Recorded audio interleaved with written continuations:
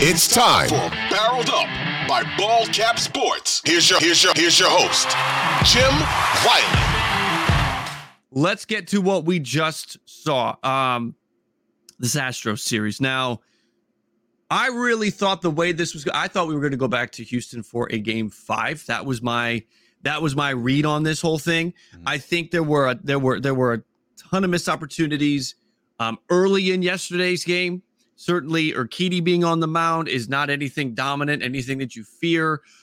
A bad luck line drive in the first inning that is then followed up with a Royce Lewis home run.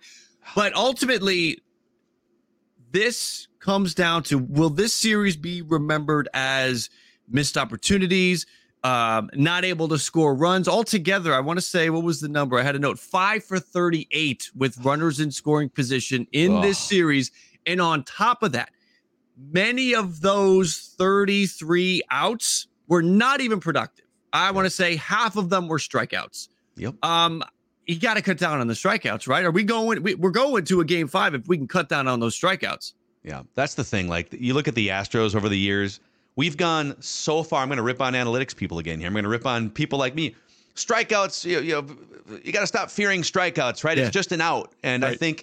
I do think you've seen some of that bear some truth in that, hey, if striking out 150 times, if you're Mike Trout or whatever, if you strike out 150 times, but you're tapping into like more power, more extra base hit, more slugging, I do believe there's a good trade-off there. The Twins, I think, have sort of crossed that threshold. It's like you just broke the major league record for strikeouts, and then you were the first team to strike out at least 10 times in 6 consecutive playoff games. And this is what I always say. People who say, well, an out's an out. A strikeout's the same as a flyout, the same as a ground out. No, it's not. Right. Let's talk about process for a second. If we start the game and say, hey, today the Twins are going to strike out 14 times. Well, that's 14 times automatic out without a ball being put into play, a chance for a fielder to boot something, a chance to move a runner over. So what if we swapped? I'm not even going to be that greedy. What if we swapped 14 strikeouts? Let's swap like 6 of them. How about 8 strikeouts? 8 strikeouts. That's a reasonable amount. Give me 6 of those strikeouts and convert them to batted balls. Give me 2 bloopers. Give me 2 grounders and 2 fly balls. Do 2 of them fall in for a hit? Does it get you an extra run? Does it move a guy over and now there's a sac fly, right? Right.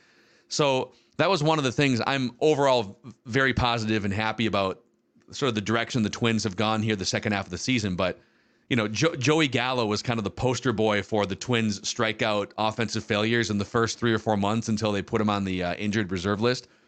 So Joey Gallo, maybe you've talked about this on your show. He has in his career 3 sacrifice flies. Like, in his career, he has 3 sacrifice flies. So that right there, I think there's guys in the big leagues this year that have like 10 this year. Mm-hmm. So I just think you contrast that with the Astros, who, yes, everyone strikes out more in baseball now compared to, 30, 50, 60 years ago. Mm-hmm. But the Astros do a great job of working counts, putting the ball in play, make you have to do something. Maybe there's a ground ball that goes up the middle for a hit that otherwise would have been a strikeout. And they just take such great at-bats. But the Twins, here's another one for you. The Twins haven't scored more than 6 runs in a playoff game since 2004. It's been like 20 playoff games. Right. It's okay to score 10 runs in a playoff game. The Phillies just did it last night. How about just one time when now I'm just like, now you're my therapist. I'm just venting now.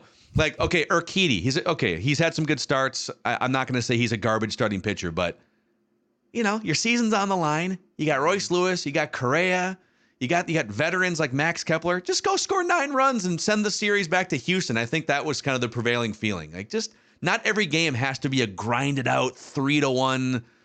You gotta try and scratch a run across in the 7th inning. The Twins at some point need to just go score 9 runs in a playoff game.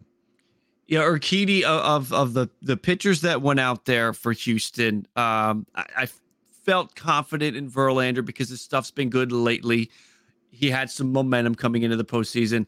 I was worried about Framber Valdez, and Framber Valdez had a letdown game. I was worried about Christian Javier, but Javier found what has been missing a lot this year, and that was that extra spin, that extra movement on his slider.